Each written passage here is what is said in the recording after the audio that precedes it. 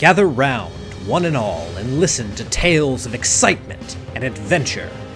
Tales of daring heroes, savage monsters, and bards who just couldn't keep it in their pants. Tales of friendship, nobility, drunken foolishness, and unforgettable fun. These are tales of role-playing games, fair listeners, and this is Rollin' Bones. My name is Ryan Howard, and I shall be your guide.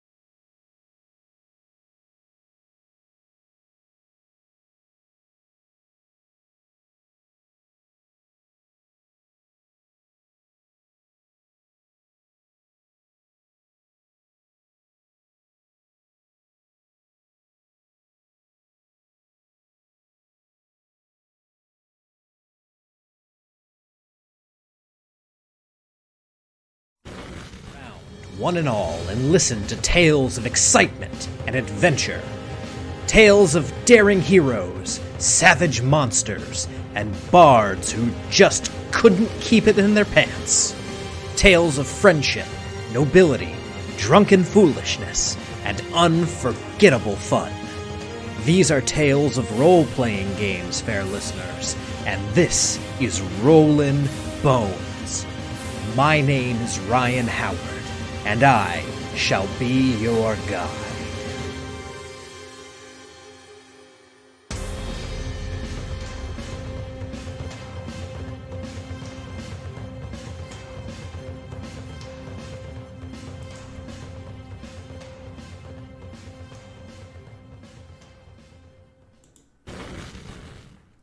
Good evening, everyone, and welcome to Rollin' Bones with Ryan Howard, your RPG treasure trove. I'm Ryan Howard, I am your host and king of the Boneheads, and tonight we are reviewing the latest from Planet X Games. This Kickstarter has, been doing fulfillment for physical backers. It is going to be available soon for people to purchase if it's not already available. I am, of course, talking about Escape from Skullcano Island. And this thing is cool. This is a really cool book. And we're going to go through it because in all the same ways that this is typical Planet X, exactly what you can expect from, what Levi Combs delivers, this is also something that I feel pretty much anyone could bring to their table, quite honestly. This is the closest I've read from Levi. Now, I've not read Jungle Tomb of the Mummy Bride, so keep that in mind. But when you compare this with Occurrence at Howling Crater, this is something that you could very much run for almost any table, in my opinion. Whereas, Occurrence at Howling Crater is very much, if you have a group that likes stuff like that, it's a great game for that.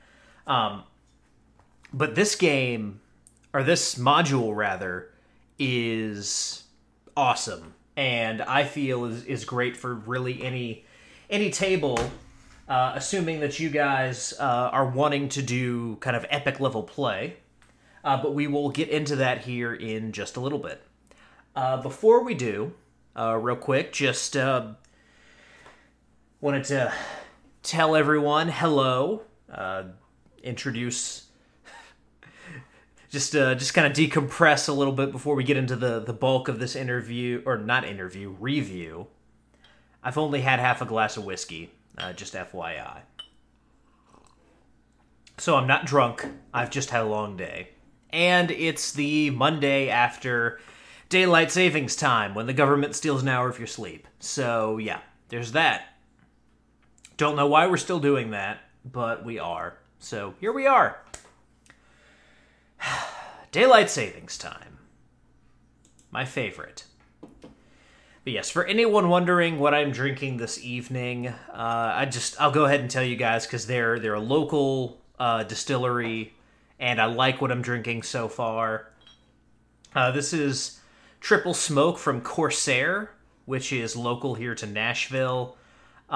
Very smoky, very, predominantly smoke is what you taste in this.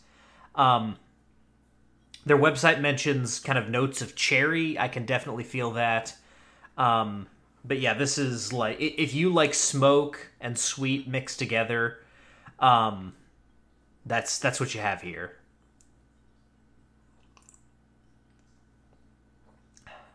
It is very, very good. So yeah, that's what I'm drinking this evening. Hope you guys are enjoying that. I also just wanted to let everyone know before we get started here that this Saturday morning we will be doing a painting stream. And this time, my camera is not going to suck. My camera is going to be a lot better. Because thanks to my my lovely wife, Elfie, I now have the ability to use this thing, my Handycam, for painting stream. I have Elgato Cam Link is what I got. Elfie got it for me, and it is a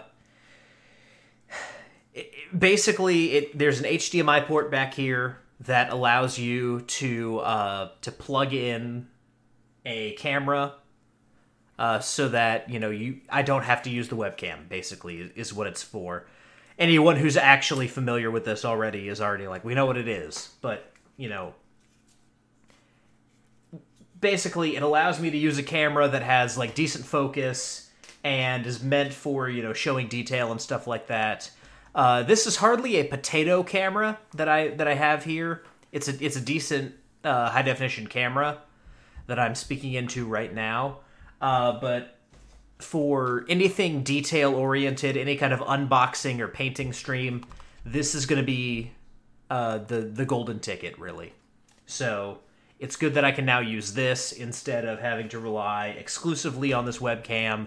It'll make things a lot better for you guys as viewers, and it will ensure that I have decent quality video footage that I can then put on YouTube. So yeah, I'm excited about that. And of course, we celebrated this weekend. The anniversary is actually tomorrow, but I do, real quick, just want to say happy second anniversary to Elfie, my lovely wife. We are married 2 years come tomorrow, and so, she's on here. Elfie, thank you very much for sticking with me and putting up with all my nonsense for the past couple years.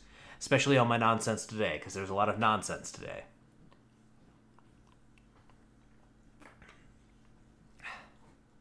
So,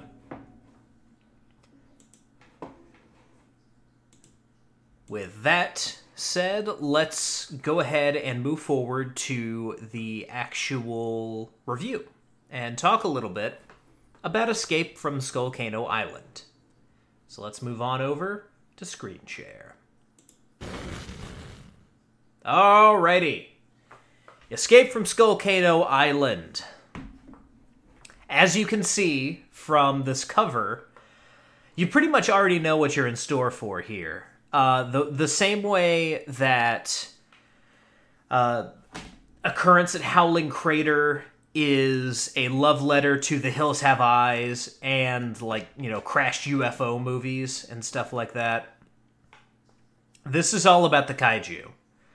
This book is fully dedicated to basically, Skull Island from King Kong. All of those classic Japanese monster movies. That's the main focus of this, kind of wrapped in the cloak of Dungeons and Dragons. Now, I say that because, you can see the influences right there.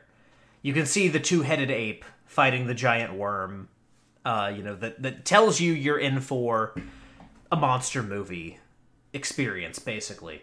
But I will say, for those of you who, aren't necessarily into kaiju movies, for one reason or another, they're old, they're weird, they're not in English, and they're very poorly dubbed. I'm sorry, I am being very indecisive when it comes to where this camera should go. Yeah. This is not... It's not Godzilla the role-playing game. It's honestly a very cool hex crawl type experience, although it's not a pure hex crawl. You can run it like one. Thank you, Elfie. My camera is now centered. And once you find your center, you're sure to win. So, this is a fantastic example of, here's an open area that you guys can explore. This and Neverland are honestly kind of the best examples of this that I've encountered so far. And a quick note on the adventure itself. As I mentioned, this is designed with epic level play in mind. So, what I mean by that, the book itself says that this is designed for Tier 4 players, and it can be scaled back to Tier 3. So, for those of you unfamiliar with 5e tiers, what that means is it's designed with players from level 17 to 20 in mind, but it can be scaled back and run, for the most part, pretty well for players from level 11 to 16. And why this is great, in my opinion, you may notice, those of you who kind of follow the official releases from Wizards of the Coast, anything beyond 15th level at most is pretty much ignored. The expectation that Wizard seems to have, and that a lot of people online seem to have, is that your campaign will start at level 1, maybe level 3, because starting at level 1 you can feel like a wimp for extended periods of time if you're not careful. The expectation is you're either going to start at level 1 or level 3, and you're probably going to be able to keep everyone's interest up till about level 10 to 15. Just depending on how far you want to go. And that is a completely reasonable expectation. A lot of people don't get the chance to run campaigns that go from level 1 to 20. It's extremely rare. I've done it twice, and that is a minor miracle. I did it twice with the same group. Now, I was in college, and they were all in the area. No one was going anywhere, so we were able to make that work. It was, like lightning striking twice, just the perfect mixture of environments, basically, that allowed us to take not one but 2 campaigns from level 1 to level 20. So that is a rarity. This does, however, kind of leave a big blank space over here where, if someone says, I want to do something crazy and start my campaign at level 10 and see if we can go, further. See if we can go from 10 to 20. Or, I want to start at level 15 and run a campaign to 20 if you want to do a shorter one. I want to do something with super powerful characters. Unfortunately, base D&D is really not designed with that in mind. Once you get to about level 15, everything in the monster manual as written is pretty much a walk in the park. You can still... You can play around with things. If you use strategy well, you can make fights challenging, but for the most part, it's very difficult to present players that are level 15 and beyond with a significant challenge in the officially printed material. And in the adventures themselves, there just isn't anything except Horde of the Dragon Queen. And whether or not you like that is, it seems to vary from person to person. It's not a terrible adventure, but people don't really rave about it that much. So keep that in mind. So I will immediately give this game props for providing players who want to go past the kind of that level 10 to level 15 area something to do and something awesome to do. You can cap off your campaign with something like this. You can have everything build up to the Doomsayers on Skullcano Island are wreaking havoc, and the players need to stop it. So, with that in mind, let's just go ahead and dig right in here and talk a little bit about this thing. I'm going to zoom in a little bit so it's easier for you guys at home to see, especially you people who are watching this on mobile devices. Let's zoom in a little bit here. So, Right off the bat, that cover is awesome. I will zoom out so that you guys can take it in just all at once here. That is a thing of beauty. Levi actually shared that with me while the game was still being developed. And yeah, that's a beautiful piece of art. So yeah, let's zoom back in here a little bit. Move on down. We have another great piece of art. This is actually, this image is the back cover image. If you have a physical copy of the book, you can see the back cover and see like a colorized version of this image. But yeah, that's more of what you're in store for. In fact, this shows off a little bit more as far as the cultist element, as well as the kaiju. Because there is more to this adventure than just the kaiju. So, moving on, of course, Levi Combs wrote and designed this.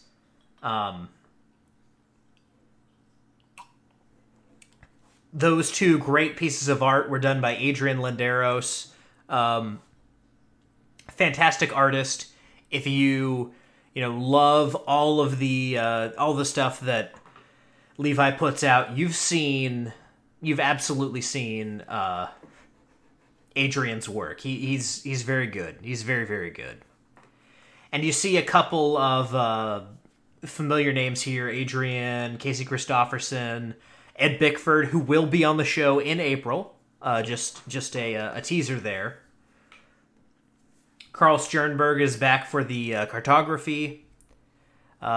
Skull Fungus on Instagram if you want to see more of his stuff, because he does some really cool work.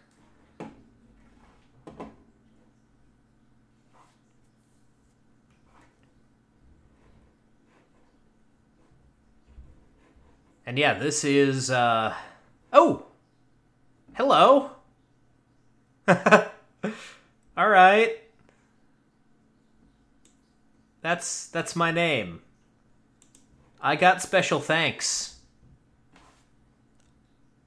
I didn't know that. Honestly, I didn't know that happened. I don't know, like, this is not a list of Kickstarter backers. These guys all backed this on Kickstarter. I'm sure. I think somewhere in here there's a list of Kickstarter backers or something like that, but that a lot of these people are people who kind of helped out with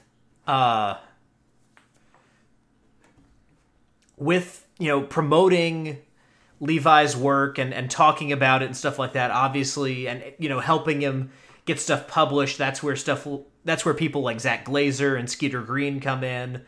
Stu Horvath and John McGuire, obviously Vintage RPG, they did a whole advertising campaign for him, and there's my name amongst those legends. I'm not going to dwell on that for too long. I don't want that to be what this episode turns into, but Levi, thank you. Thank you. Sincerely, from the bottom of my heart, thank you. Wow. Okay. I guess now I have to say, bear in mind that I am listed in the special thanks of this book. Take that for what you will when it comes to interpreting my review of this. I will be impartial, but, disclosing biases here, yes, I am thanked in this book, and I backed it on Kickstarter, so there we go. All right. Wow. Okay. Table of contents. There's my name. No, I'm just kidding.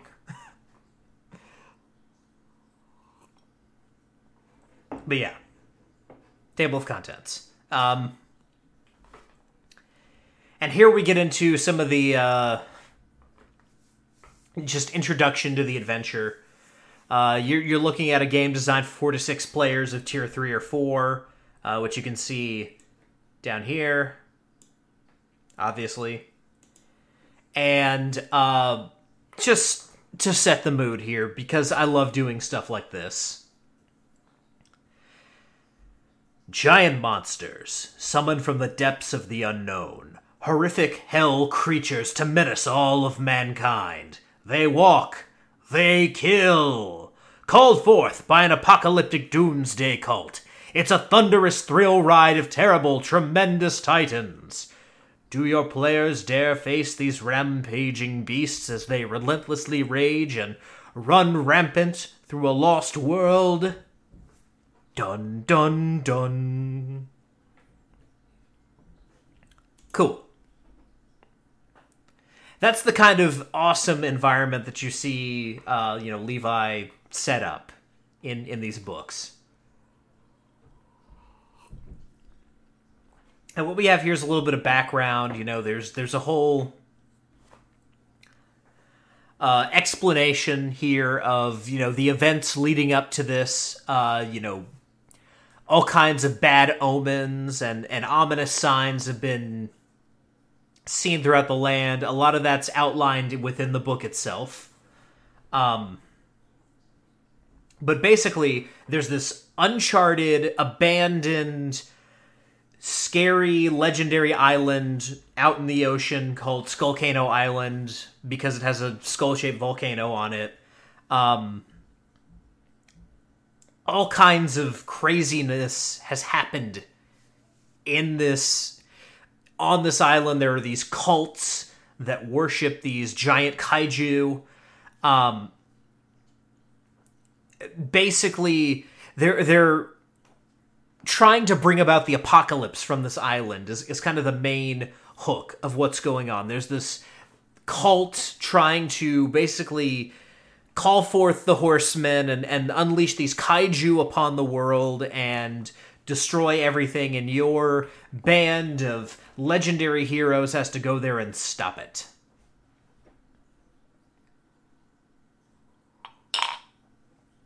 So here you have a couple of hooks, just as far as like ways to get your players involved. Here there be monsters, just, a legend. Your players have heard about this Skullcano Island. You could slap this on a map and be like, there's Skullcano Island over there. You know why it's called that? All these stories about it. And, at some point your players are going to be like, I want to go to the place with the skull volcano. That's a good way to hook players, in my experience. You could also maroon your players there if you have a particularly waterbound campaign. Some players are very cautious about getting on the boat, though. That's kind of a known thing in D&D. I remember Spoony, not Namira's Guy Friday Spoony, but Spoony of that guy with the glasses fame. He did a whole video called Never Get on the Boat in his Counter Monkey series. Give me 1 second.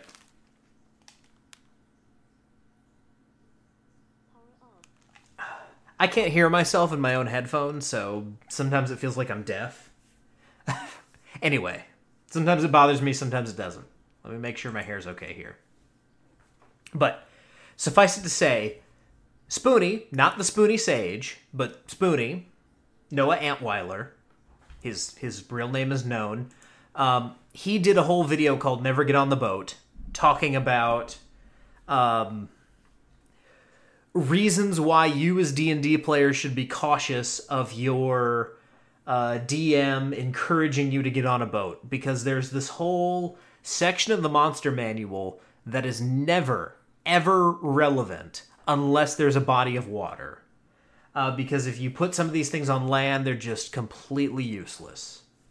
But if you can get your players on a boat, you can throw a friggin' kraken or dragon turtle or whatever at your players, and then they have to deal with it. So, yeah. Unless you're running like Ghosts of Saltmarsh, which, come to think of it, let's Let's actually see if there's some synergy here, real quick, before I move on. Let's look up Ghosts of Saltmarsh. And see what tier this is. Okay. So, you can, in theory, in fact, you know, if your players are in it for the long haul, Saltmarsh is for levels 1 through 12. So, in theory, you can take Ghosts of Saltmarsh, run through all of that, and then take your players to Skullcano Island for kind of the rest of the adventure. If you want to do, like, 2 modules. And, yes, Elfie, I lost my curl, unfortunately. It'll probably come back over the course of me moving my head around and being wild, because for some reason I'm a spaz tonight. But, anyway.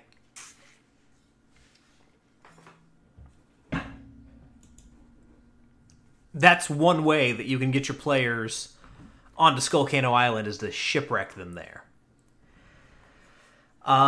There's also, the whole omens thing. Skies are turning blood red. Swarms of vermin. There's this character who appears on the mainland who's like the Pied Piper, but more sinister. We'll get to him in just a second. All of this can happen and lead the players back to Skullcano Island. Or, if nothing else, a king advised by his, courtly mages will, be advised that the apocalypse is nigh, and, the king, in anticipation of, this coming apocalypse, will say, I need the mightiest warriors to go to this island and kill all of these powerful titans that are going to destroy everything.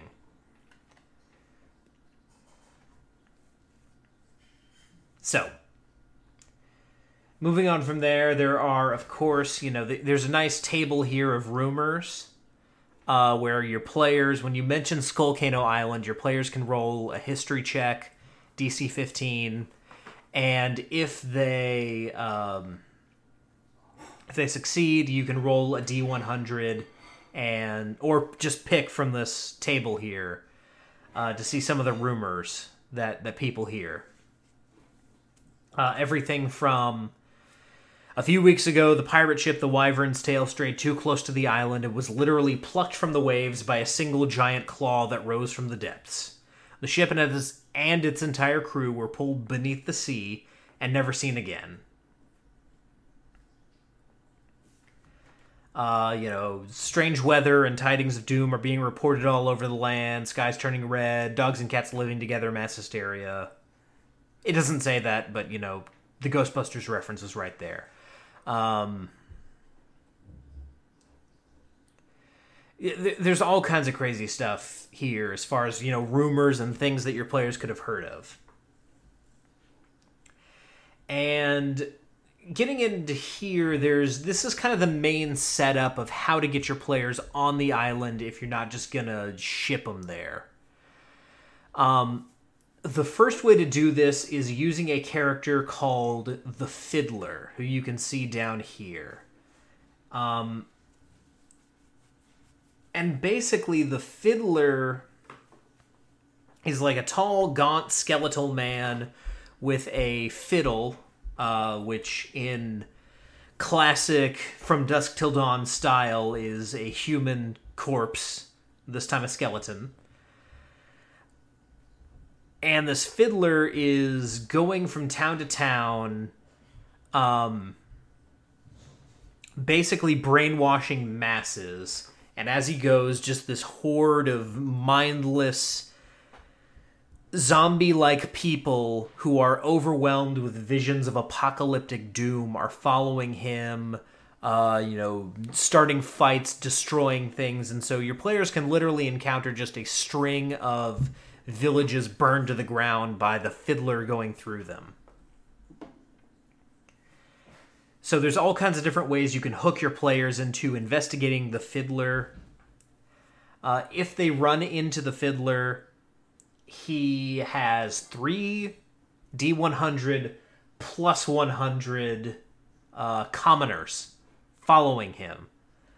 So, commoners don't have many hit points, but just to kind of put that into perspective, if you'll allow me just a second, I will do so for you. Grab my secondary dice bag here, and let's grab 3 D100s, which is actually 6. I'm just going to roll this 3 times.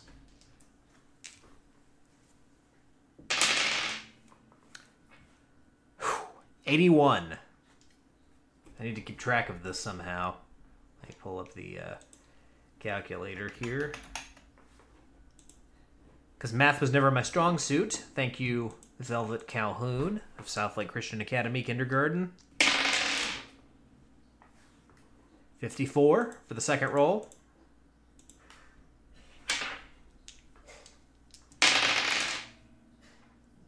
17 for the third roll. Got off easy this time. So that's 152 plus 100. So 252 commoners. They only have like a couple of hit points each. But there's 252 of them. And they all want to murder you. But they're also all mind-controlled. So, lawful good characters, your paladin is... your paladin is contemplating what to do about this. He's going to have some conflicts when it comes to dealing with this, because you can't just cut down 252 mind-controlled people. The Fiddler is not inclined to fight.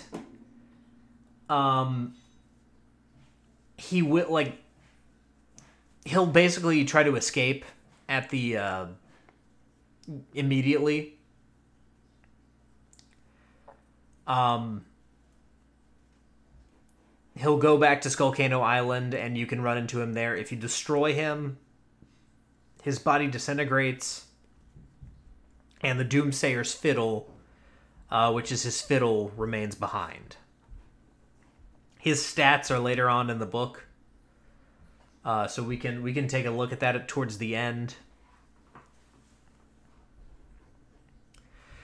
But once the people are free from his mind control, they remember the visions that they were seeing, and it's basically just, destruction, carnage, Ragnarok, Gehenna, whatever you want to call it.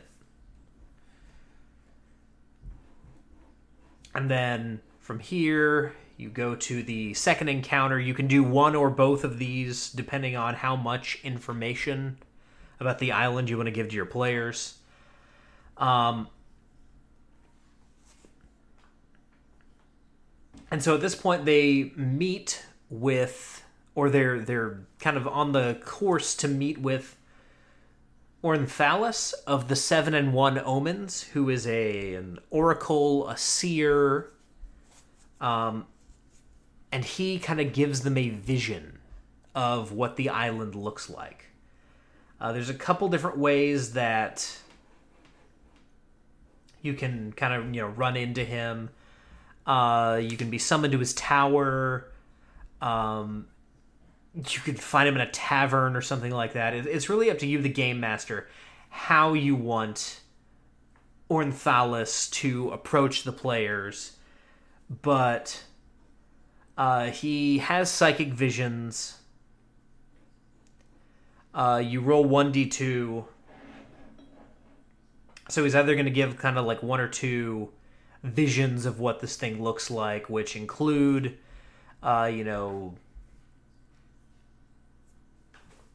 you're going to directly confront these Doomsayers of Krak Thul, who are kind of the main antagonist of this adventure.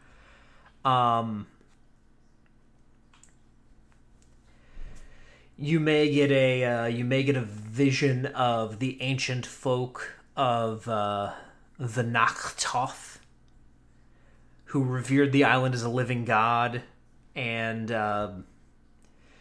served as worshippers and caretakers. A group splintered off from them, known as the Krak-Thul. They were exiled, and they've returned now, basically to bring about the apocalypse. So the Naktoth are still there, but so are the Doomsayers of Krak-Thul, and it's their goal to,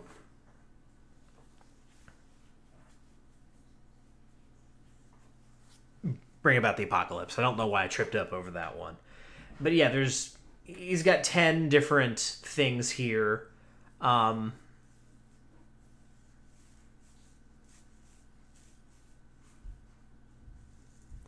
There's an item here listed called the Memory Draught. There's lots of crazy cool magic items here.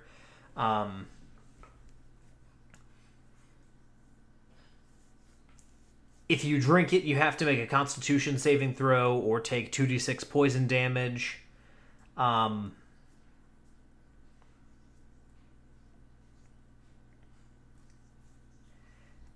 If you fail and survive, or if you pass, you're given potent visions, which deal 1 point of temporary wisdom damage, but bestow a mixture of known facts and secrets about specific subjects. So you lose points of wisdom temporarily, but you do get to see some of these stuff in kind of an acid trip way. And as always, Levi talks about some of his influences and gives people who are new to this kind of world kind of a shorthand for what he's talking about. He of course mentions grindhouse style, talks a little bit about what kaiju are, talks about ley lines, nexus points of magic, explains in very briefly the Lost World subgenre of fantasy. Stuff like the Island of Dr. Moreau, which a lot of this is pulled from. And also explains tokusatsu, again, Japanese for special effects, which is where that's the Japanese genre that kaiju movies fall into. So yeah, if anyone unfamiliar with this particular genre, this is kind of your shorthand that Levi uses to explain what's going on, what he's talking about here. So he also has crazy, weird, cool mechanics that he throws in there, related specifically to this. And so this time it's 5-color kaiju vision. And as always, this is optional. So if you're wanting to make this, a monster movie, basically, you can do stuff like,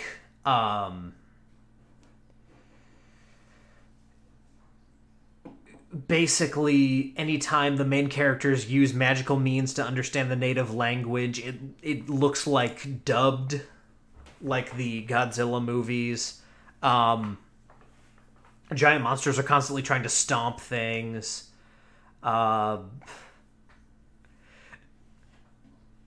Characters transforming. It looks, instead of, like a giant monster, it looks like a dude in a rubber suit. This is the kind of stuff that, people who love the genre films that Levi kind of, pays homage to with these adventures.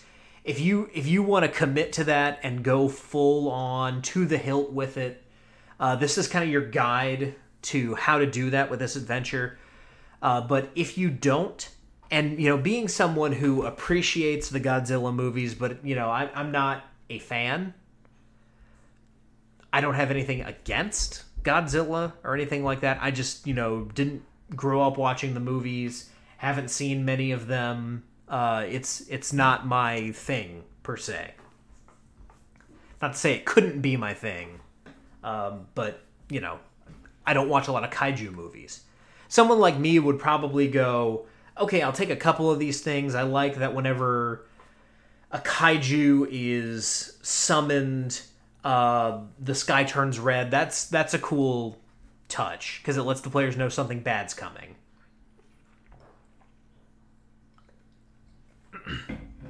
Giant creatures all over the place. Of course. Awesome. Yeah. All for it.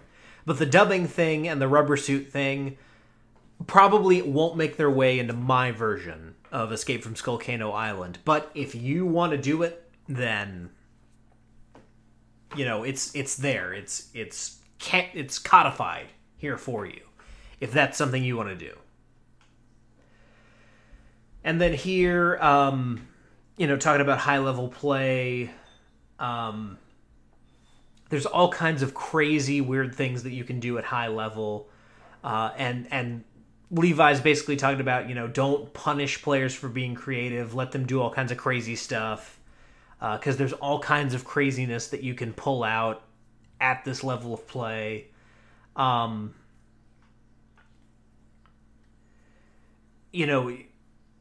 Let scenarios play out. Don't try to, if the players seem like they're going to get their butt kicked by a giant monster, just let it go. Let it see where it goes. The island, he says here the island is a real bitch, which you can see. Basically, if your players are running through things and killing everything in sight, it's okay to, turn up the volume on them. Character death is okay. And, this is a sandbox game, basically. So, here we go. The island itself. We're pretty far into this review here without having talked about the island. My fault. But, here's the map. Here's Carl Sternberg's map of Skullcano Island. And all of this is explained. There aren't hexes, unfortunately. For those of you who like hexes, they aren't there, but you can overlay hexes or, do whatever you want to make this a quote-unquote hex crawl. Because, again, this isn't a pure hex crawl. And then here, this is just kind of a primer, a background on what happened in Skullcano Island. The Noctoth.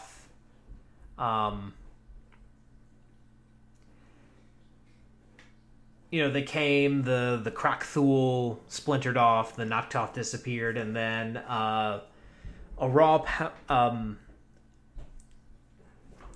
dimension-traveling wizard named Ning. I think that's how you pronounce that. Nig. I don't know. But he shows up.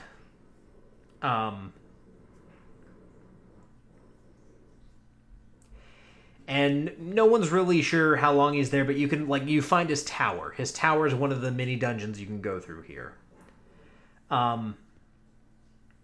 He built a tower, and at some point he disappeared.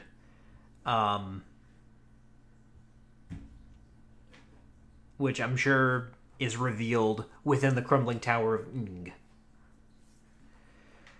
And so, the current age tells about, where the status of this island is legend, and then the environment tells you about kind of what to expect. It's a rainforest.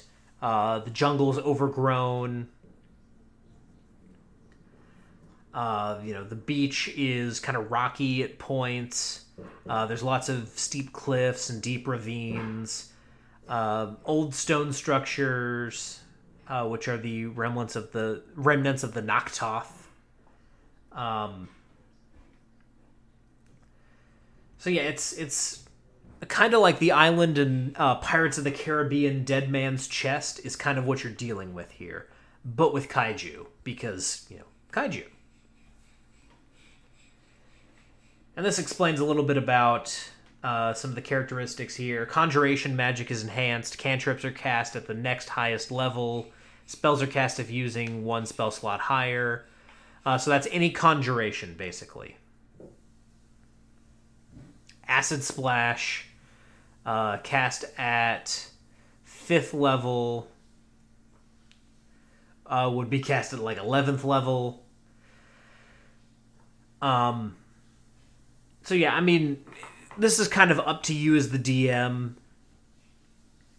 to pick kind of, how crazy things go as far as conjuration. Teleportation spells have a 10% chance to misfire, resulting in the creatures being teleported directly into magma or solid stone. And then divination magic behaves erratically on Skullcano Island. You have a 25% chance of delivering a psychic backlash to the caster. So if if someone at your table brings the what Muhammad called the luck fucker, apologies for the language there, that's just the name that he used, which was a 20th level divination wizard halfling, who I believe took the lucky feat as well. So basically, you control every single roll on the board. If you want to mess with that player, take him to Skullcano Island. And, if you roll 25 or lower on a D100, then DC 18 intelligence saving throw, or they take 4d10 psychic damage, half on a successful save. And if they die from this, their essence is absorbed by the island, and they become one with the Noctoth in the place beyond the veil. And only a wish spell or divine intervention can bring the character back. So, yeah.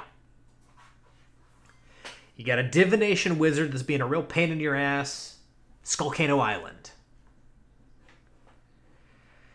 And then from here, we get into an explanation of the kaiju themselves.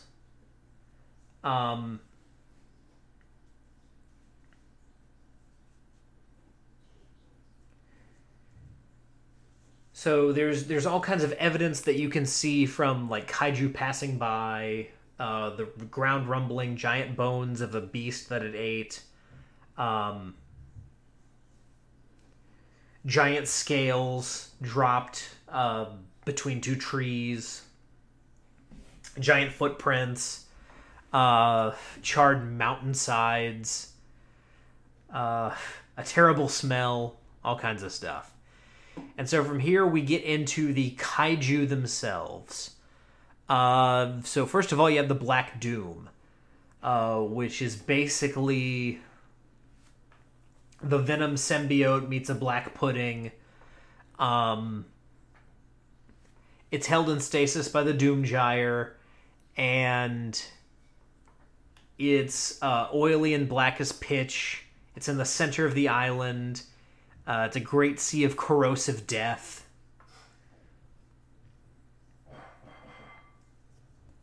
And so it's not around, but it can always be brought back by the Doomgyre, or if you go to the center. It doesn't really have much bearing on the plot. It can just be a thing to mess with your players. And then you have the Gallowman, the Gallomaw, the Serpent of the End of Days.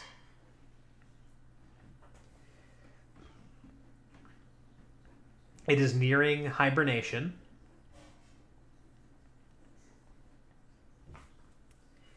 And it is coiled deep beneath the ground at the northern end of the island. Its home used to belong to Three Jaws, who was driven away and almost killed by the Great Serpent. Here you can see a picture of him, a giant cobra.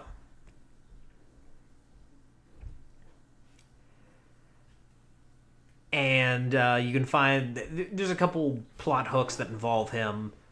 His worshippers are all dead. They were killed by the Pale Ones, who worship a giant spider, who we'll get to.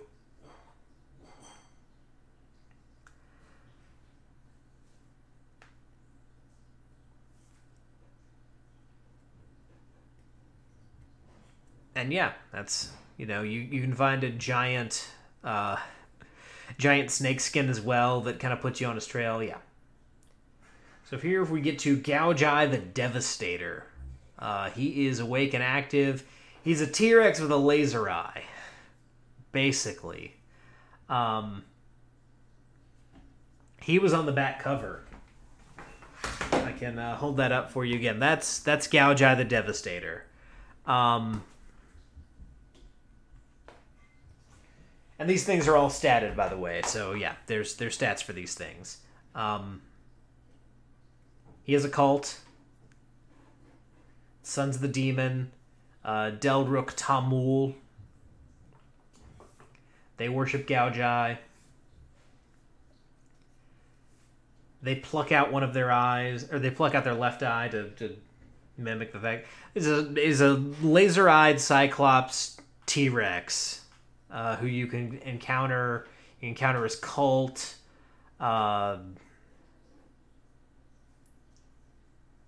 He can destroy a large rope bridge across a major chasm.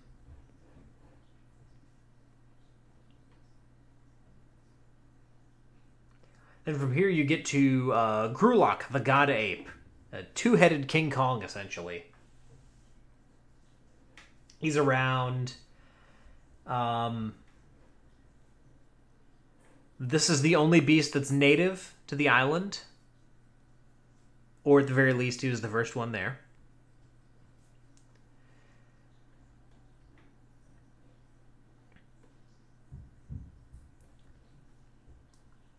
He has a cult of his own. They're kind of the oldest cult.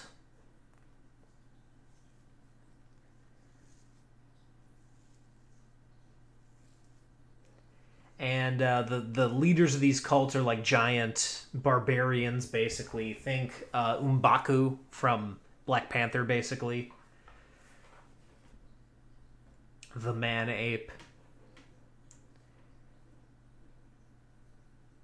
And so you can find him there. The Terror from the Deep, also known as I guess that's Clickety-Clack. Clickety-Clack. Basically Clickety-Clack. The Terror from the Deep. But if you call him Clickety-Clack at your table, just, be warned. He's around. He's also like, look at that. Just look at that.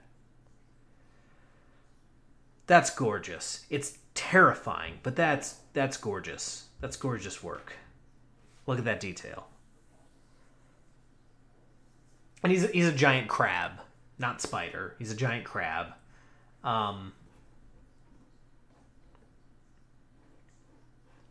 He's down in the seabed, so he's off the coast. You might run into him on the way in. He has a cult. Or he doesn't have an organized cult, but there are humans. Shipwrecked people kind of worship him and revere him since, he probably caused it. He's got his own set of plot hooks here. Then there's Melmoth the Ghost Spider. No one knows where he is.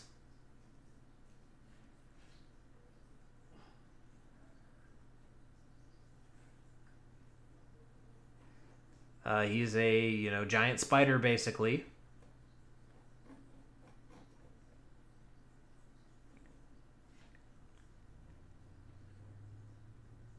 But he kind of goes back and forth between dimensions, which is interesting. He doesn't really have a lair, so he can kind of just pop in and out. You can use that to mess with your players. His cult is the Pale Ones. They paint themselves completely white, stain their lips red with spider venom, which disfigures them, obviously. And they poison people and put them in cocoons.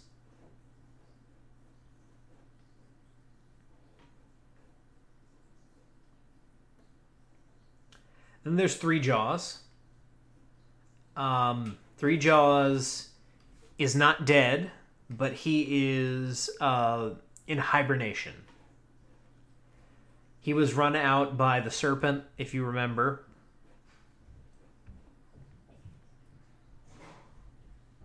He is the smallest cult because he's asleep. And they like to live underground. Then you have Umagung, the worm that waits. That's terrifying.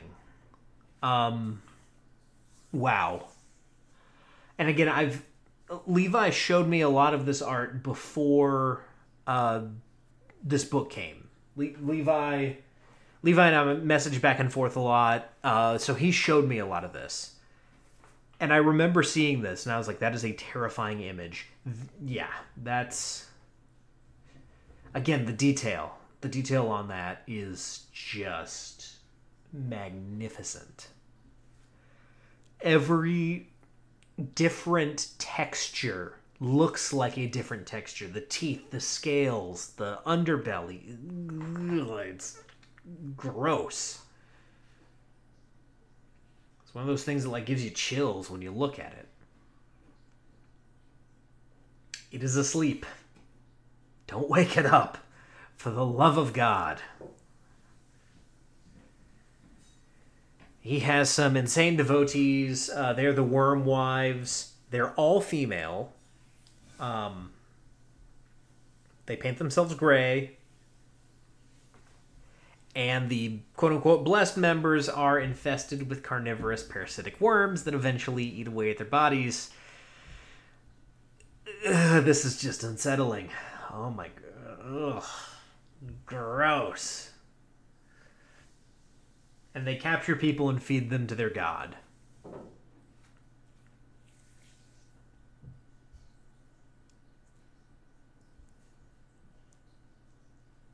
Although most of them don't get fed, because they're mostly fed to the worms, the other worms, the parasitic worms that they just keep around.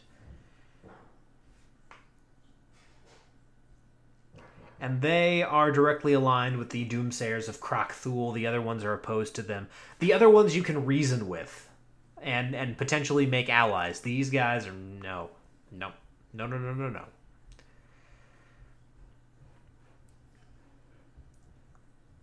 Then you have the Doomsayers themselves.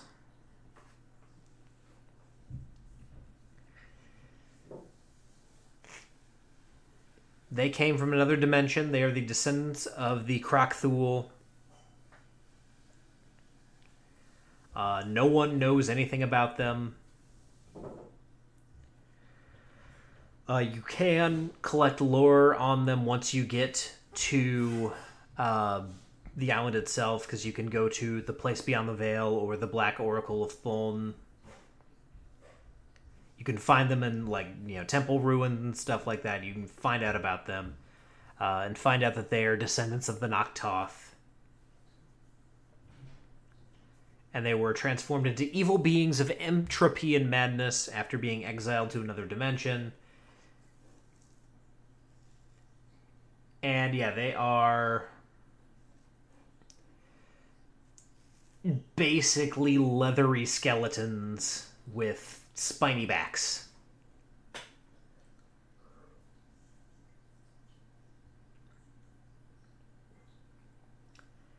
And they are led by this, the Walker, the Shaper, the Beast, and the Fiddler. The Fiddler we've already talked about. He's the Herald. He's the Silver Surfer to their Galactus. Then there's the Waker. He's kind of the de facto leader. He's driving force behind bringing forth the kaiju. He attends to the Doomgyre and leads the ritual of the Hungering Maw when the time comes to summon forth kaiju. So you find him at the Doomgyre. The Shaper assists him in the ritual of the Hungering Maw, and he is the keeper of the giant sphere of annihilation that the Doomsayers whisper their prophecies of doom to. So he's kind of he's in the volcano for the most part. He's a big major spellcaster. And then the Beast is the enforcer. So as soon as you start causing trouble on the island, you'll probably encounter the Beast. So keep that in mind, DMs and players. And then here we get to the Doomgyre. It's this giant cog from hell, literally. Stolen from the engine of hell itself. And it allows the Doomsayers to boost the power of the island's dimensional nexus to unprecedented levels. And their goal is to keep these portals open permanently so that these monstrosities, the kaiju and more, will, move in. So these kaiju are from other dimensions. And this Doomgyre spins and they, perform a ritual to pull these monsters in. So that's where these monsters came from. Except with the possible exception of the two-headed ape. Maybe.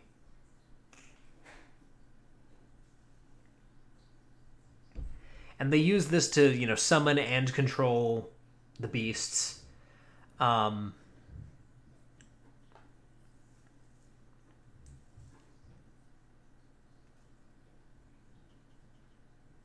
every time they use it, it sends a ripple across the mortal plane.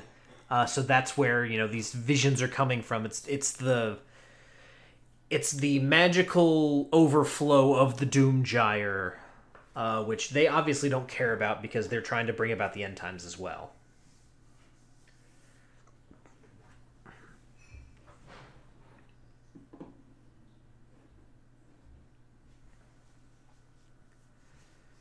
And so they've got, basically some control over these, these kaiju that are there. And there's kind of like a major three-headed dragon, Dramodorak, which they've only successfully summoned once, who's, he's bad news. Like, if he shows up, you're screwed. Basically.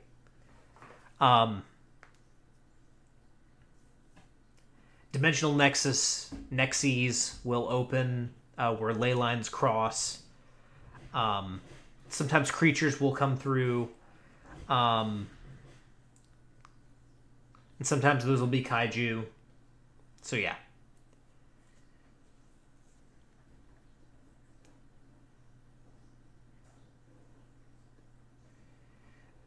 This is this leads us into like a wandering monster table. It's a D20 table. You can roll and see kind of what comes through. Could be anything from giant vampire bats, spawns of Melmoth,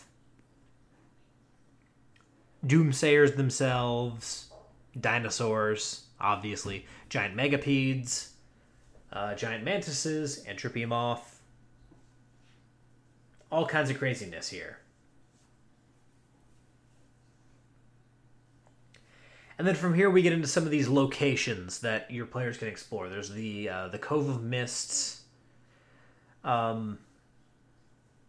which is home to some volcanic vents. There's rumors of sunken treasure, but, beds of coral, all kinds of things that can just wreck a ship. So again, it's, explore at your own risk. There's a wandering monster table for this place in particular. Then there are the, Thousand Horns, which are, white cliffs and curious spires all over the place. Not really something to explore. They're around. Then there's the Pale Wood, the Wood of Ghosts. This is the home of Melmoth's cult. So, yeah. Tread carefully. Then there's the Black Oracle of Thuln.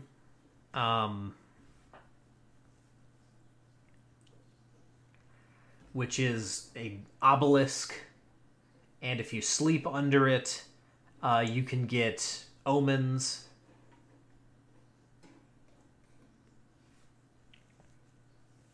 Kind of prophetic dreams. and it's D100 to see what effect it has on you. Here, there's the Bay of Bones on the east edge of the island. The Valley of Claws, which is a jungle valley. It has its own encounter table. The Bleached Lands, which is just kind of a desolate... It used to be a marshland, but it's, just blasted now. All kinds of crazy, unpredictable weather and stuff like that. Cave paintings of Noctoth. You can encounter some of these. There's a table here to see kind of what you learned from them. The Mire of Worms. Basically are worms feeding on the innards of the island. And then this is a living extinction event. The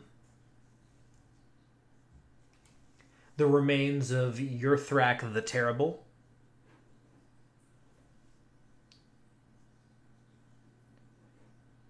Which is the Skullcano itself.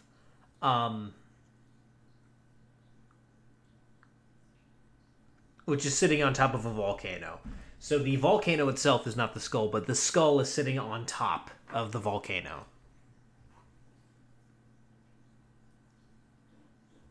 And so these bones are still there, even thousands of years after he died. And it's kind of like, the magic of his remains that made the volcano active again.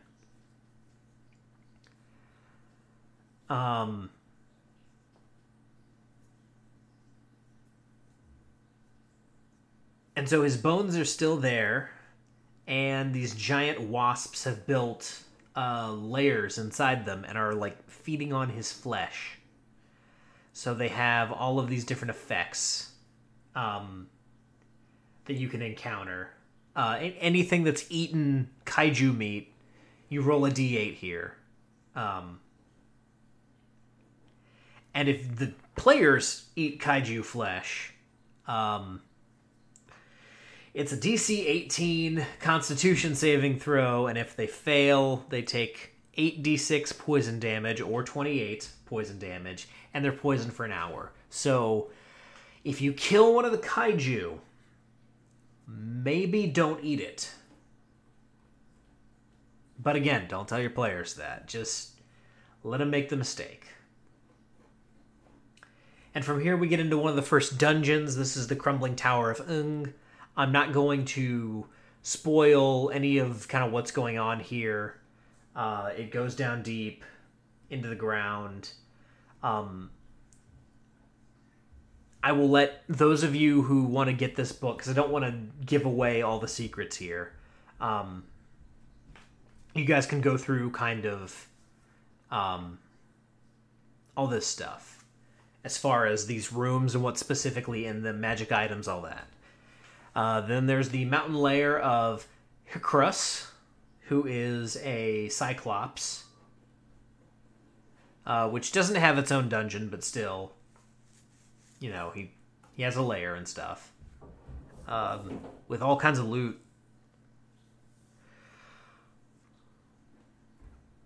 Covered up by a stone, and he's guarding it. Then there's the ruins of a mecha kaiju, so the ruins of a giant robot. Or robot. If you are Murray Goldberg or Levi. This is a dungeon. And does have a map.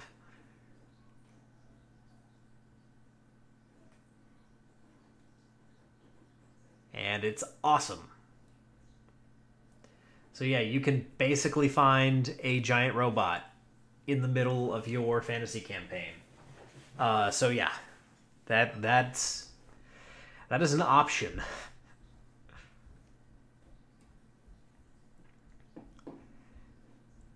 Then there are the landlocked ruins of Telshara's Wink,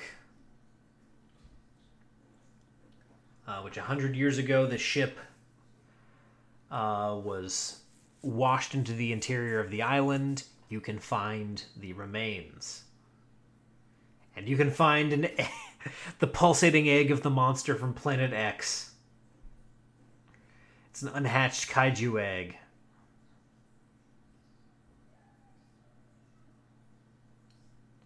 It has a 50% chance of hatching. And if it hatches, it basically hatches a purple worm. It has the stats of a purple worm with 390 hit points. So yeah, if you're not careful around this thing, it has a 50-50 chance of hatching, and it can do some damage.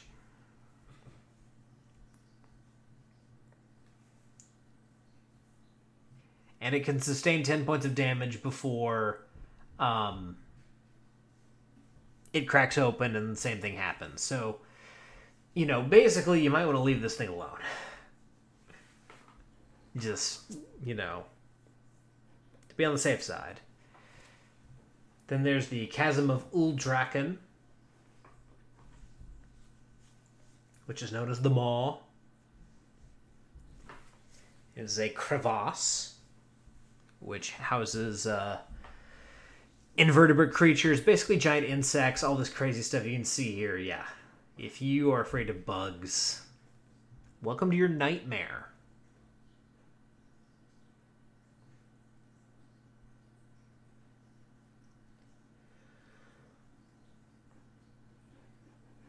And there's all kinds of, there's a table here, D100 table. 50-50 chance that you're spared. Nothing showing up. But, again, that's a 50-50 chance. And there's the Black Lake of Devil Mudmen. The Sentinel of Vito Borse. Anyone who is familiar with Sean Connery's filmography will recognize this.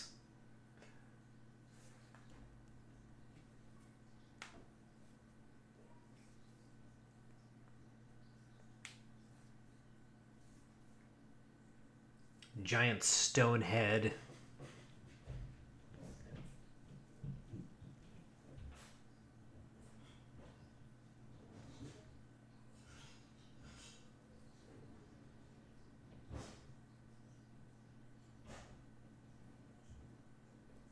And basically, you can get inside this thing. Like, there's a way to see if you can command it. You have to make a wisdom saving throw and take damage. If you fail, if you succeed, then you can pilot the thing. And there's all kinds of things here. So it's basically a spaceship. And you can decide where it is. And there's the Place Beyond the Veil, or the Place Beyond the Veil, which is, kind of their, the realm of the dead. You can find out information about the Doomsayers there.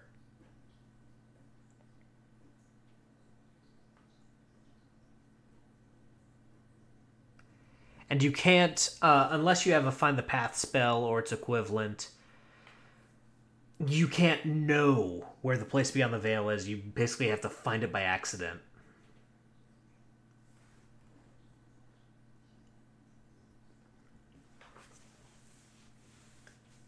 And if you attack a tree, the Place Beyond the Veil, it becomes a treant. So, 10d6 treants. So, yeah. Careful there. Then you have the Forbidden Caves of the Black Doom. Don't go in there. Or maybe do. There could be treasure in there. Who knows?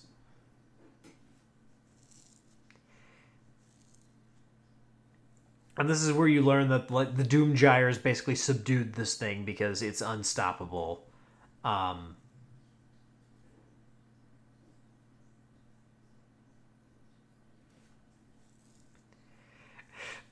Levi even mentions that this thing is unleashed upon the island. This is the end of the campaign.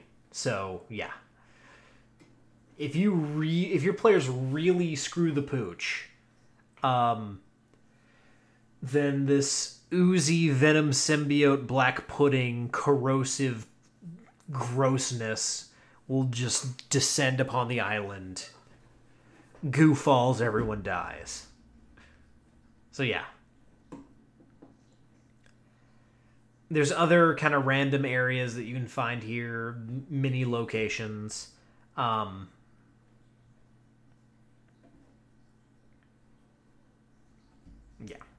all that stuff.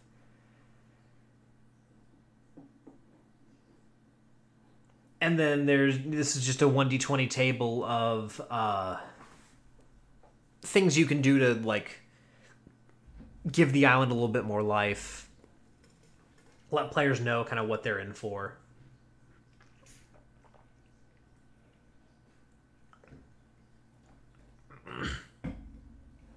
There's some spiders. And then the Skullcano.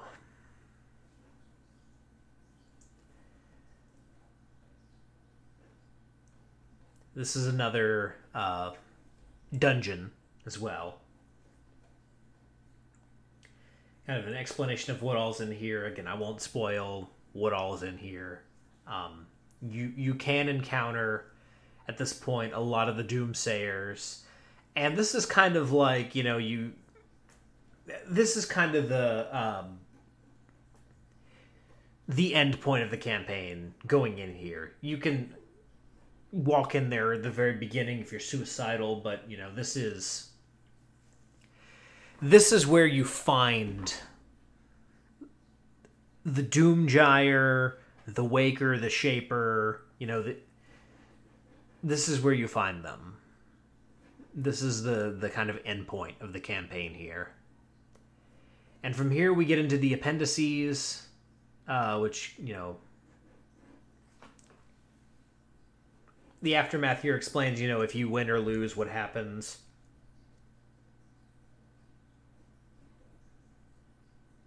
If the Doomsayers lose control of the Doomgyre and remain on the island, the Black Doom is released, and yeah, again.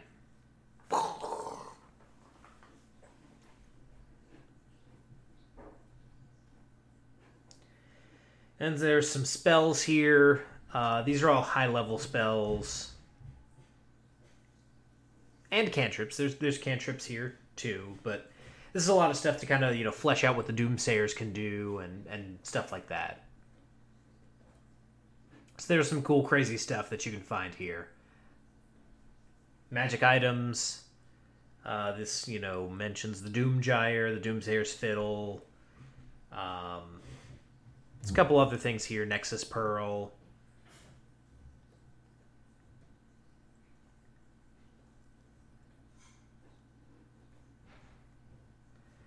And then here we get into the Bestiary, which is going to be a place that a lot of you are going to want to live because, dude, giant monsters. How could you not? You've got some cultists statted here too. The Cyclops. Some dinosaurs. You can use stuff from like the monster manual too, but you could pretty much use this without opening the monster manual at all and just use the craziness that's in here. Although some of the tables, I'm sure, for sure, those tables do rely on monster manual monsters. So, keep that in mind. Here's the stats for the Fiddler. 19 armor class, 221 hit points, CR 16. He's not impossible to kill, but he's hard to kill. Like Steven Seagal.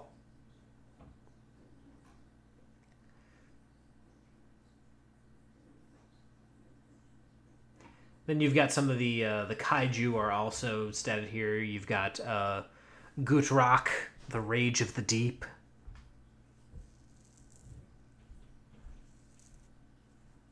Actually, this is not one of the kaiju.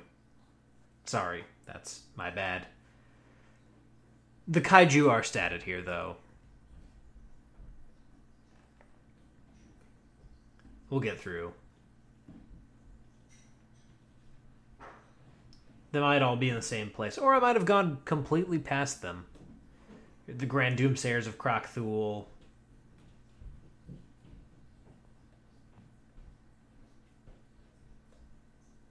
If I see one of them, I will stop. And we can take a look at what some of the kaiju do. And here you've got, here's the Shaper's stats. CR13, so not as bad as it might be. Spawn of Melmoth, basically a giant spider. Swarms, 3-jaw cultists, the Waker, CR14.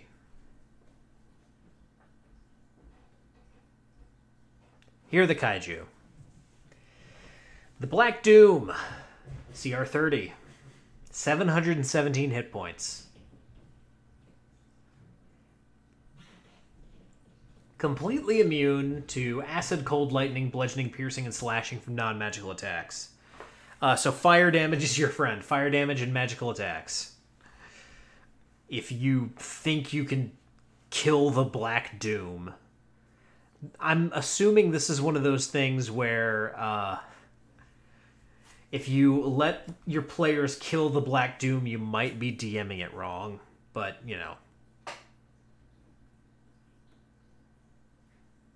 Gallomaw.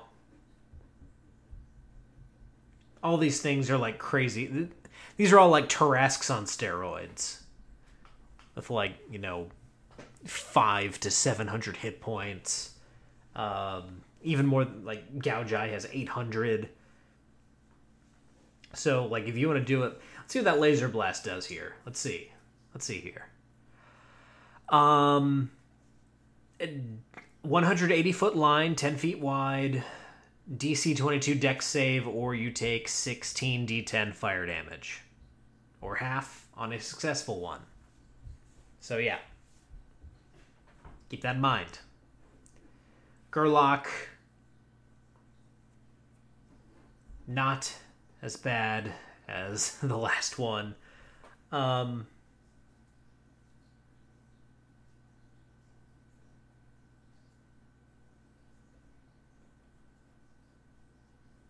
Even Melmoth is statted here.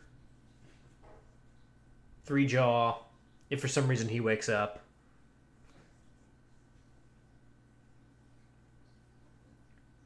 Umagung. And then here we have a nice sketchbook. See some of the stuff. The Doomsayers by Ed Bickford. Carl Sternberg's sketch of the interior ruins of the Mecha Kaiju. This is a stretch goal thing. Ed Bickford did the close-up of the Doomsayers. Some Kaiju cultists here.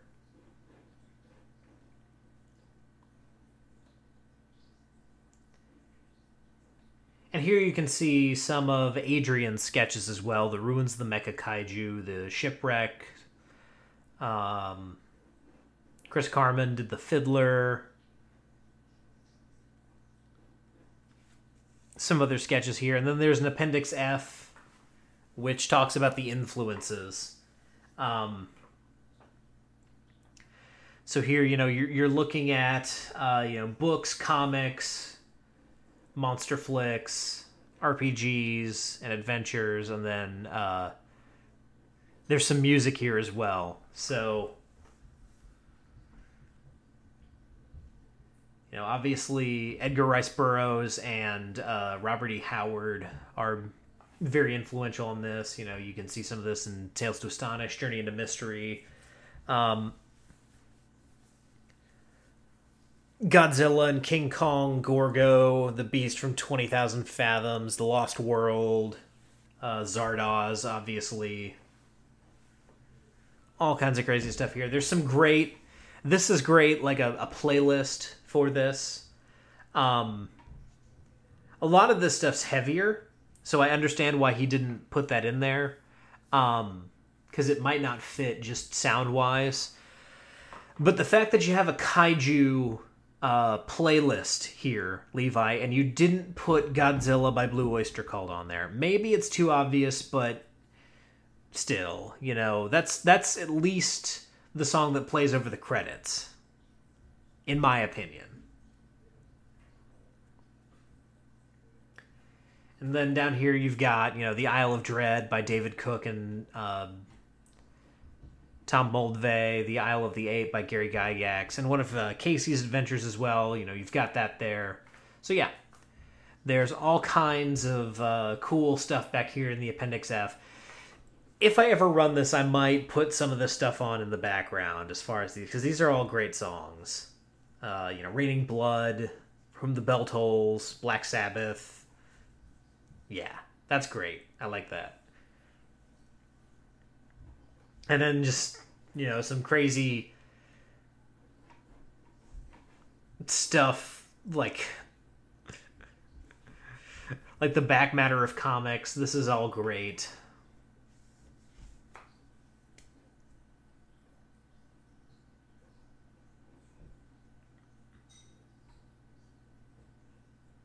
The insult that made a man out of Throngor. Just like those old Atlas workout ads. I love it. And then there's some custom character sheets back here, which look amazing. OGL information. And the back cover here with that wonderful... We're just going to blow that up real big so y'all can see it. I'll center it here. Just to make it real nice and clear for you. Let's make sure that's good there. That lovely Adrian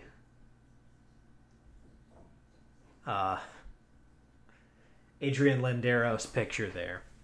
And Elfie, to speak to your thing about cults wanting to save the world, plunge it into 10,000 years of light, love, and kindness, we don't call those cults.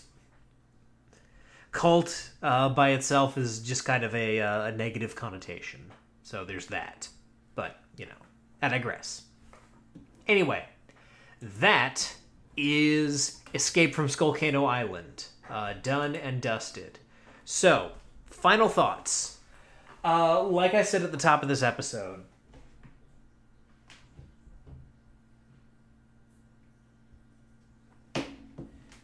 sorry, just looking at my phone there. Like I said at the top of this episode, this is a great adventure.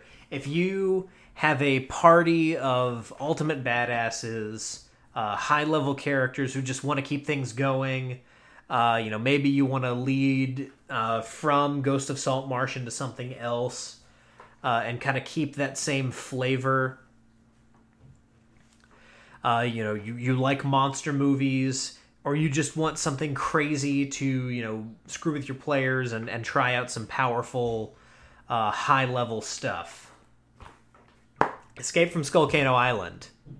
That'll do it. So yeah, that is it for tonight's episode. Thank you guys for staying on here with me as we go through this particular tome. And, hear a little bit about what all can be found on Skullcano Island and what all can kill you there. So, yeah, once again, Planet X Games knocks it out of the park. Fantastic book. Highly recommend it. Maybe someday I'll get to run it for my players. I should probably make that a priority.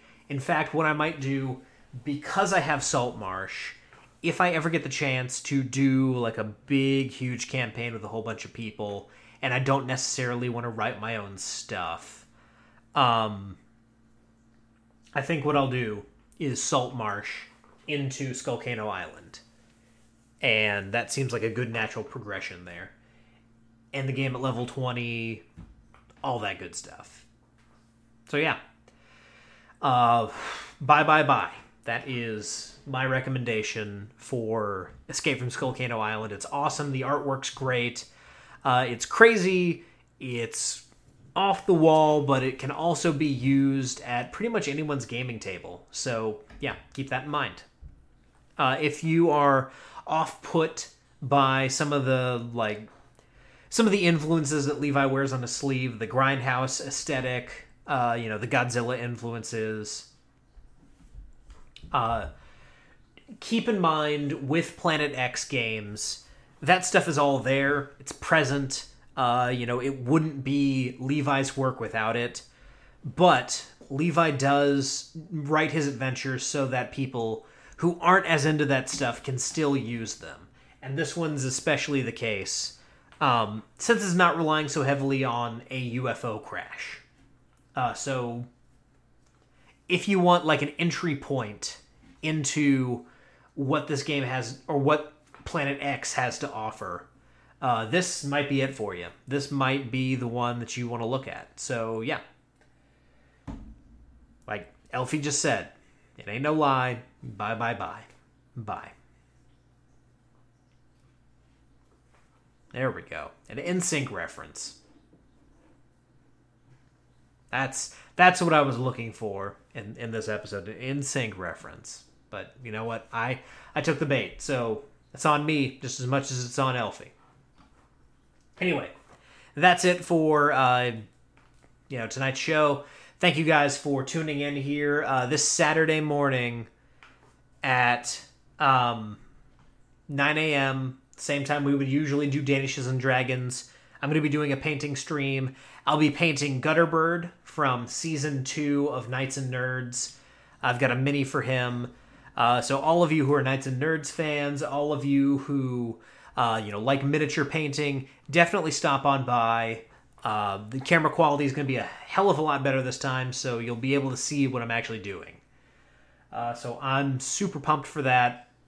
I'm excited. It's going to be awesome. So guys, thank you once again for tuning in. And remember, whether you rolled a 1 or a 20, whether the Black Doom overtook your party or you were able to overthrow the Doomsayers, I am so glad that you rolled your bones with me, Ryan Howard, and I'll see you next time.